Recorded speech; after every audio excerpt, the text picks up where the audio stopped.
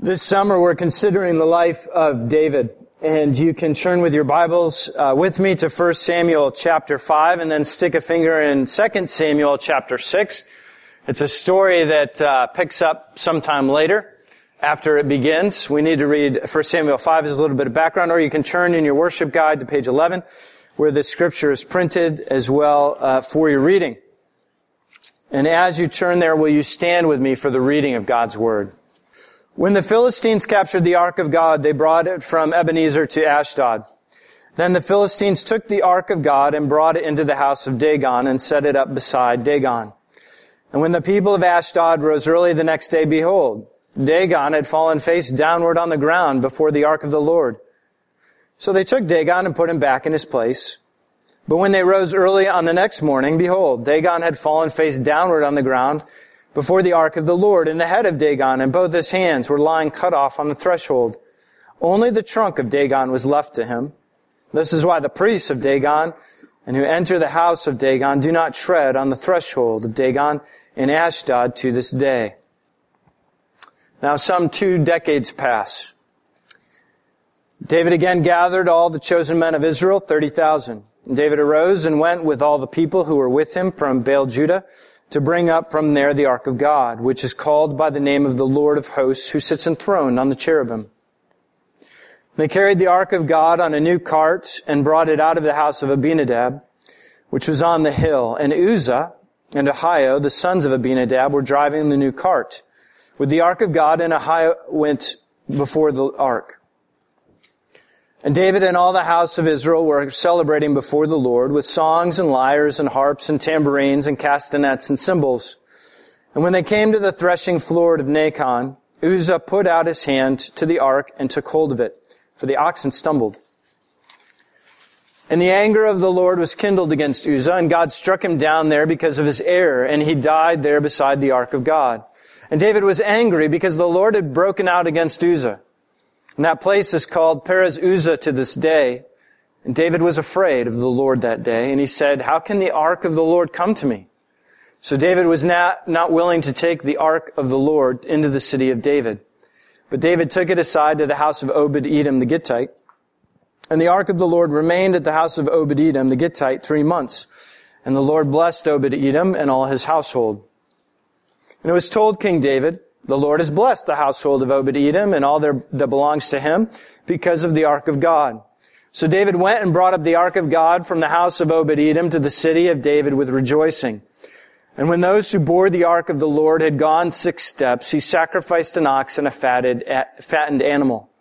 And David danced before the Lord with all his might. And David was wearing a linen ephod. So David and all the house of Israel brought up the ark of the Lord with shouting and with the sound of the horn. As the ark of the Lord came into the city of David, Michal, the daughter of Saul, looked out of the window and saw King David leaping and dancing before the Lord, and she despised him in her heart.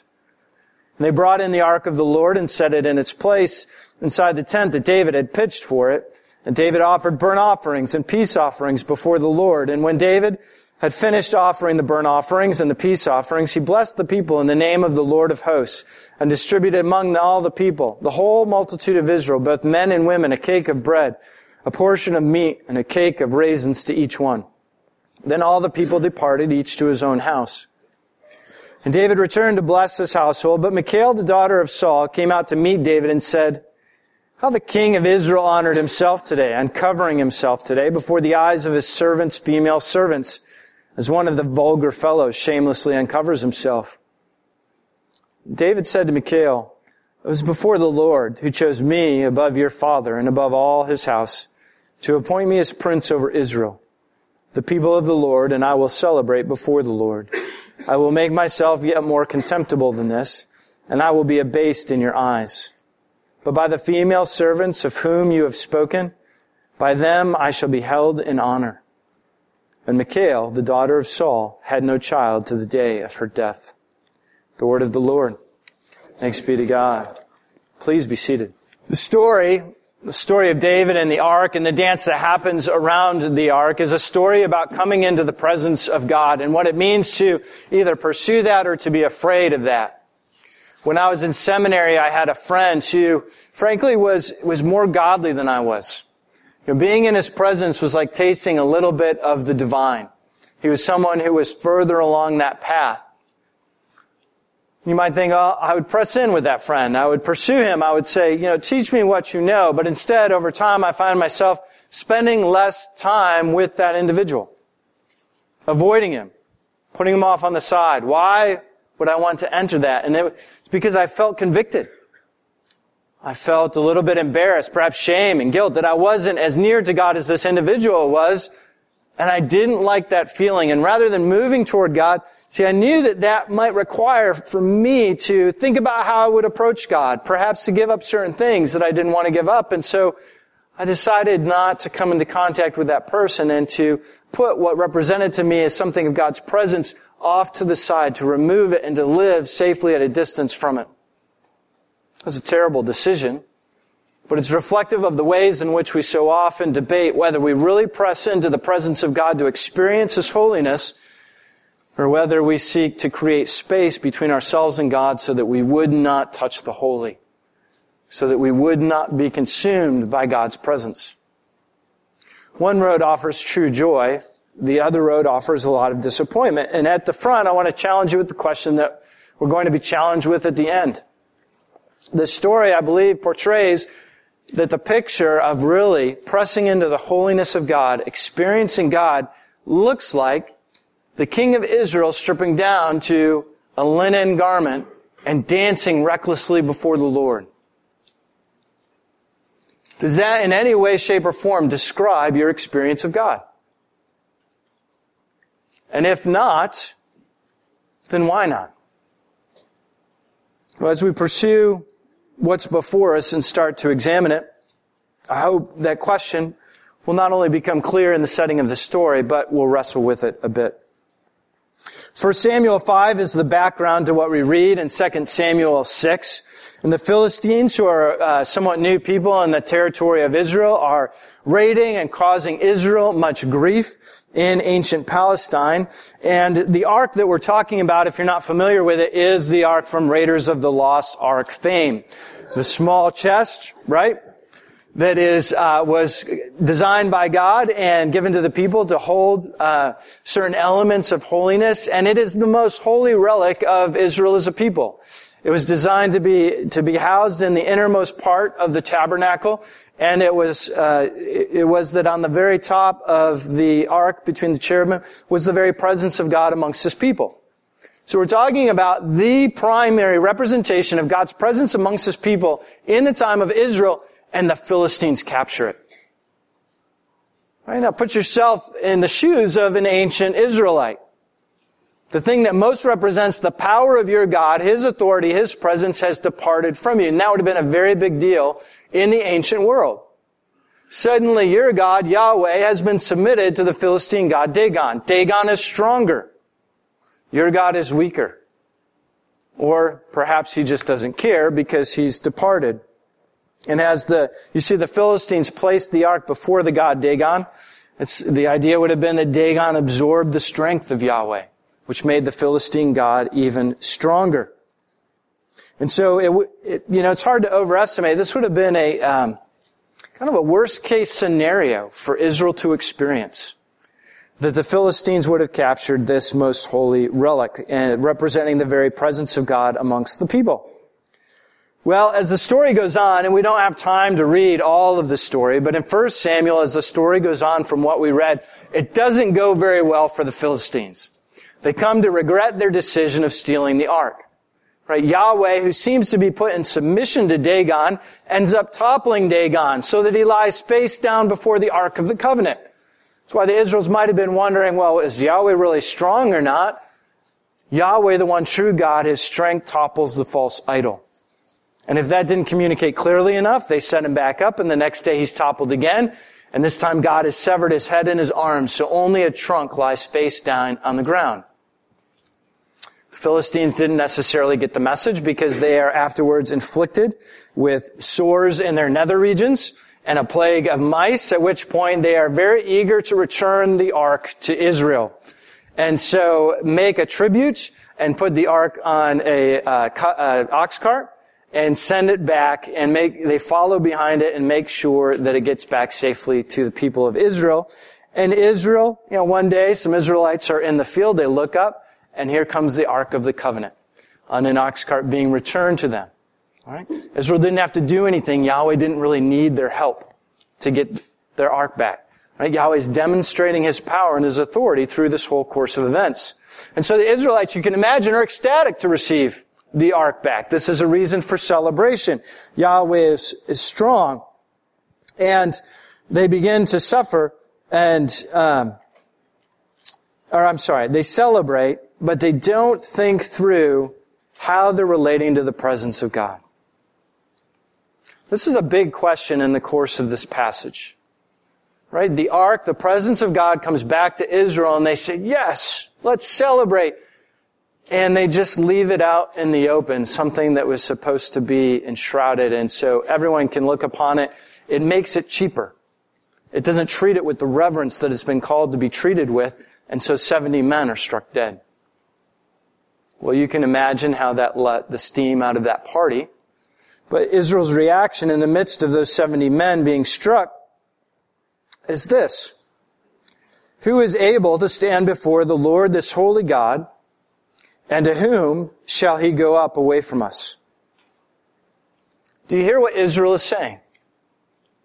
The ark has come back, but the presence of God is unpredictable. His holiness in their midst is something that is dangerous. And so they decide, who can stand in the presence of this God? Let's find a place to drop it. Our life was a little bit more predictable and a little bit safer before we allowed the ark to come into our midst. And so they looked for the first place to unload it at the house of Eliezer. And isn't that a question and a situation that is always confronting the people of God? That as we are confronted or have the opportunity to engage the presence of God and His holiness, it is something that is unpredictable. It is something that is frightening. It is something that demands that we treat it with a certain amount of reverence and order our lives in a reverent way. And sometimes we feel like it is easier to simply put it at arm's length rather than to go through that process. So it says, if people are going to be dropping dead, this is very complicated. Let's just put it over here. And they make such a sad decision to live with a false kind of proximity to God. Sure, we're worshipers of Yahweh. Do you really pursue His presence? No, we like the ark to be kept over there. It's a pseudo relationship. It's artificial in a number of degrees. How do you put arm's length distance between yourself and the presence of God? It's something that we all do. I have a friend on the West Coast, a very good friend, who's a minister of his church, and he found himself during a season being really struggling. He had taken the church. The church was going through some different bits of turmoil, and so it was a stressful situation to begin with. But assuming his first senior pastoral role, he started to face all these different challenges. And so he'd go into the office, and at 9 o'clock, he'd meet with someone, and a marriage was dissolving. And at 11 o'clock, he'd meet with someone else, and parents came in, and their child was going AWOL. And at 3 o'clock, he'd meet with someone else, and they'd sit down and talk, and they had received some bad news, death in the family, or bad news from a doctor. He thought, my goodness. Well, let me pray with you. Let's be thankful for Jesus' ministry. Let's be thankful for God's presence in our lives. And then he would go home feeling so empty and so weary and so wondering, if all of these bad things are happening, is Yahweh really around? Does He really have the strength that He says He has? Or does He really care in the way that He says He cares? And that question, being scary, caused my friend to say, that's just an uncomfortable place to be. And so instead of going down that road, say, you know what? I'm going to open a beer. And so a few weeks went by, and one beer was adequate, and then one beer became two. Two became three, and as the challenge of feeling that God's presence was was not something that was really there, but also the challenge of walking into it and actually going into that pain and suffering of the people's lives and trusting that God's presence was there, despite the lack of evidence from his eyes, was something that was so daunting, he used alcohol to say, yep, arm's length. Let's keep a degree of distance between myself and the presence of God, because entering into that presence is too dangerous.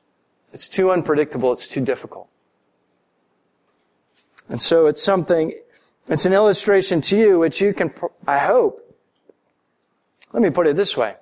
If you can't identify a way in which you put distance between yourself and God, that's the problem. Because I guarantee there's a way in which you do that. My friend is doing much better, by the way, but the illustration is to point up to you, how do you prefer space than the actual presence of God? Israel ended up putting the ark away for 20 years. And it sits at this place that they just drop it. And what's interesting about this story, it happens in 1 Samuel as you work through chapter 6 and then as you enter chapter 7. It sat there for 20 years. And the reality is that the space that people make between themselves and Yahweh, between themselves and God, has to be filled by something. Another way to say this or examine it would be this, that you can choose not to worship God, but you cannot choose to worship nothing. You are a worshiping being. That is the way you have been created. And so if you are not worshiping God, if you prefer space between yourself and Yahweh, something else will inevitably fill that space. And for Israel, that's exactly what happened. They put the ark, drop it for 20 years, and so 20 years go by. All of a sudden in chapter 7, Samuel shows up out of nowhere. Like, where's this guy been? And he says to the people of Israel, this, if you are returning to the Lord with all your heart, then put away the foreign gods and the Ashtaroth from among you and direct your heart to the Lord and serve him only. And he will deliver you out of the hand of the Philistines. What's happened in the 20 years? Israel have become worshipers of foreign gods. The Ashtaroth and the other foreign gods that Samuel alludes to, the space that Israel sought to create that they thought would make them safe, becomes filled with the worship of foreign gods, which only becomes destructive to them. They suffer more under the Philistines, finally repent, because that very suffering under the Philistines caused them to be at a point where they start to lament their condition, and now it's time for God's presence to be reconsidered, to be approached again, for foreign idols to be repented of. But do you see the gross irony in the story? You know, Israel are the worshipers. They pride themselves in being the worshipers of the one true God Yahweh, and critique the Philistines as worshiping a lesser God. And the ark is taken and the ark comes back. But at the end of the story, at least this portion, all we find Israel doing is the same as the Philistines were doing. Israel has become every bit as much an idolater and worship of foreign gods as the Philistines were. They've given up their identity as worshipers of Yahweh. Well, it's in this midst of this reawakening, so to speak, that eventually David comes and seeks to reclaim the ark. He's finally ascending as king of Israel. It's been a long road by bringing the Ark of the Covenant to Jerusalem. It's a bold and big statement of God's presence residing and supporting his authority in the capital city, or what will be the capital city. And so they go, and of course there's celebration, right? It's so interesting how each of these stories, when they start to approach the Ark of God, is characterized by rejoicing and celebration. They're giddy. But nobody's thinking about how God should be approached. Let's just approach God. Let's get the ark. Yay, good for us. And then something bad's going to happen because nobody's actually saying, how in the world should we approach the presence of the living God? If this is the most holy embodiment of his presence in our midst, how should we be contemplative about ourselves in bringing that presence into our midst? There are actually instructions for how to bring that presence into their midst, written down in the Mosaic Law, and yet the people are ignoring them. Right? The law held that the ark should be carried by the Levites with poles on their shoulder that ran through rings on the corner of the arks, and the ark should be covered. And yet, as we begin to read in 2 Samuel chapter 6, that's not what they do. Now, let's be spiffy. Let's make it a little bit easier. Let's make a new ox cart and have it drawn by oxen. And that's how we proceed. And as a result of this decision not to obey what God has revealed, but instead to do what they thought was best, the oxen stumble, the ark tilts, it teeters as if it's going to fall, and Uzzah reaches out his hand to steady the ark, and he drops dead. No human hand is supposed to touch this thing of God. You have the very awkward scene of one of the most sinful things in all of creation coming into contact with one of the most holy things in all of creation. And yet, always, there's been a little bit of me, whenever I've read this story, I say, really? God, whatever happened to honoring good intentions? It seems a bit severe. Did Uzzah really have to die? But if you start to think about it a little bit, what if God didn't do anything?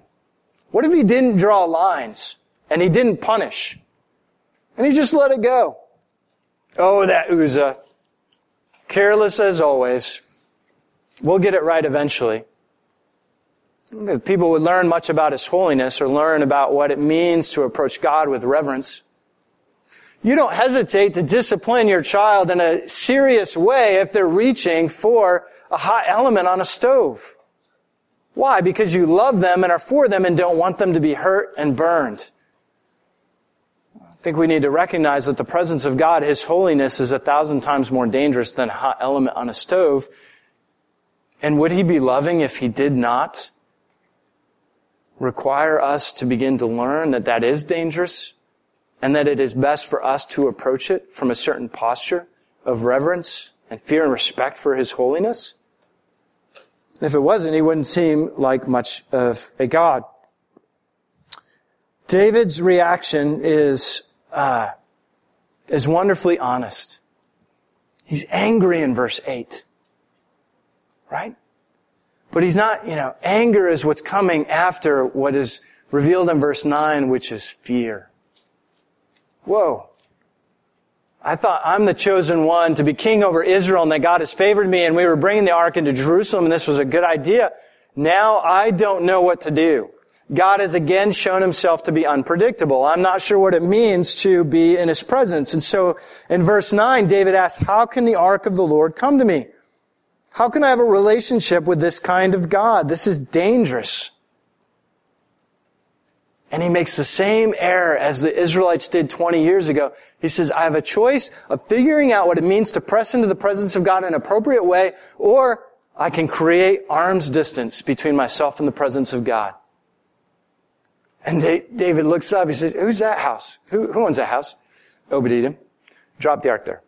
We're going back to the city of David. He says, it's not worth it. I'm not going to press into the presence of God. It's crazy. And so he goes.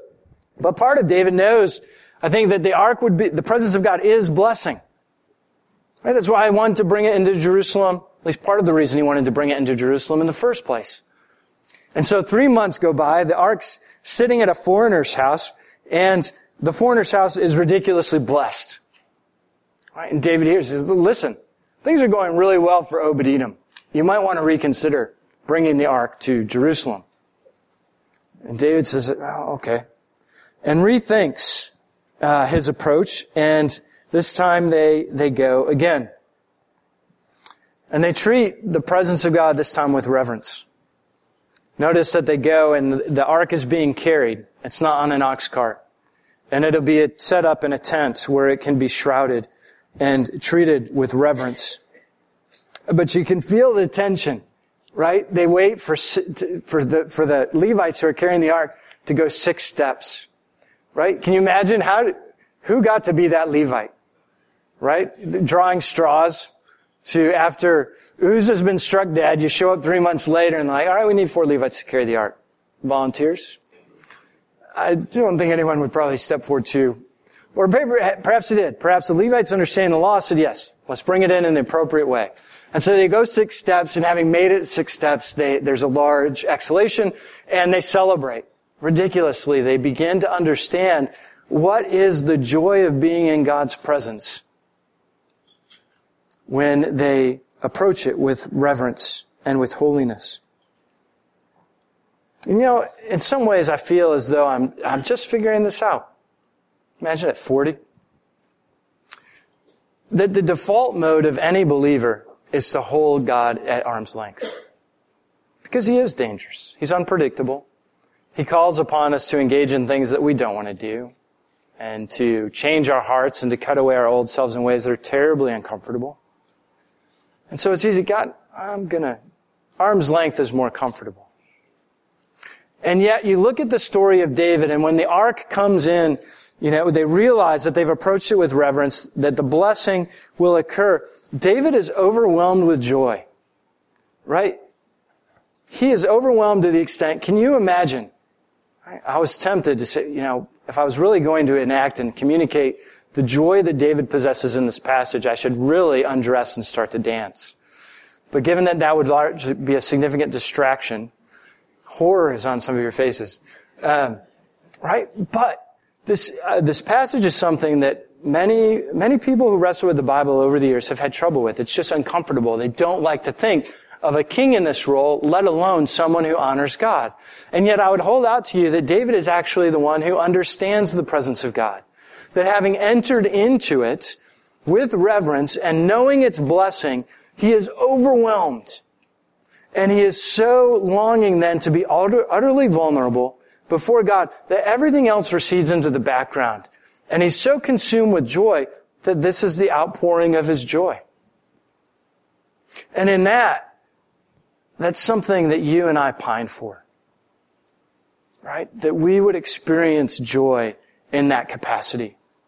That our hearts would be so overflowing with the presence of God approached in the right way that you would have to hold us down, that we wouldn't dance in passion for Him. That's what it means. To figure out for you, what do I put in between myself and God to hold Him at arm's length so that I really do not have to do business with His presence? When you begin to remove that and walk into those hard places that you're afraid of, the result ultimately is the joy of David. When you do not, the result is the contempt of Michal. You notice that Michal, the daughter of Saul, who's married David, cannot process what she sees David doing. It's too unbecoming. A king shouldn't be acting in that way. Look at you. Want to be popular amongst the servant girls? And David says, no, you don't understand. God chose me because He knew that He would lead me to a place where I get this, and your dad never got it. And the servant girls, they get it too. Because they don't have the things that you do standing in the way between themselves and God and long for His presence and entering into it. They know the joy that's dispersed among the people. But Michal, because she has so many things between herself and God's presence, she can't do anything but despise David. Really not too dissimilar from the way that I would avoid my friend in seminary. I didn't want to be in the presence of that because it was too convicting. Because it was too challenging. And so Michal not only puts arm's length between herself and God, but she puts her arm's length between herself and David. And some of you in your marriage, you know that because your spouse challenges you in ways that you feel more comfortable keeping him or her at arm's length. Friends, the joy that is offered to us this morning is the joy of leaping and dancing in the presence of God. But what it requires of you is that you weigh in, you press in, you long for that presence to the degree that the things that you have established and hold dear, that keep a comfortable buffer between yourself and God, like Beer did for my friend who is overwhelmed in ministry. It's only when those things are given up that you know what is the dance of David. Let's pray. Father, we praise You this morning. We thank You that You alone are God. and that you are strong. Idols like Dagon topple before you.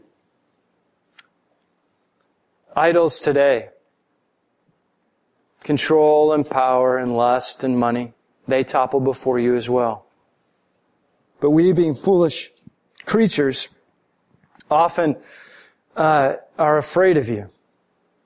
And in one sense, well, we should be.